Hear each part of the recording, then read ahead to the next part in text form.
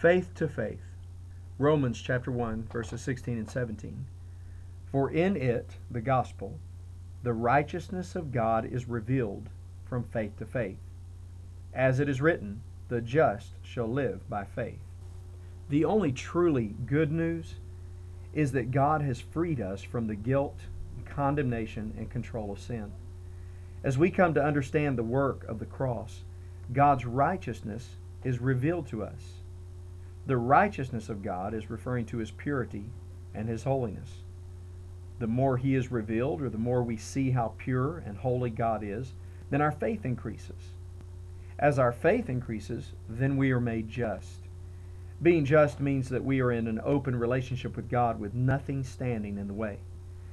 Being in an open relationship with God requires that we are living by faith, and living by faith requires that we are in an open relationship with God. They're intrinsically tied together. Now, faith at its core is to trust God's promises. When we have an open relationship with God, there is no room for fear, doubt, or unbelief. Love bears all things, believes all things, and hopes all things. 1 Corinthians 13:7.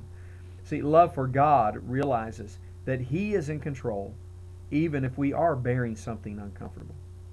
His love for us creates security in the path that He is leading us on because we believe He's working for our best.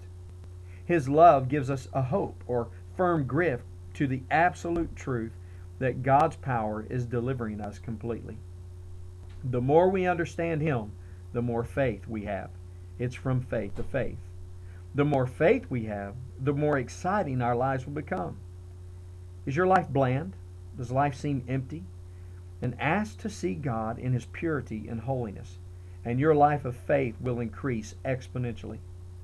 The possibilities are limitless to what God will do in and through you.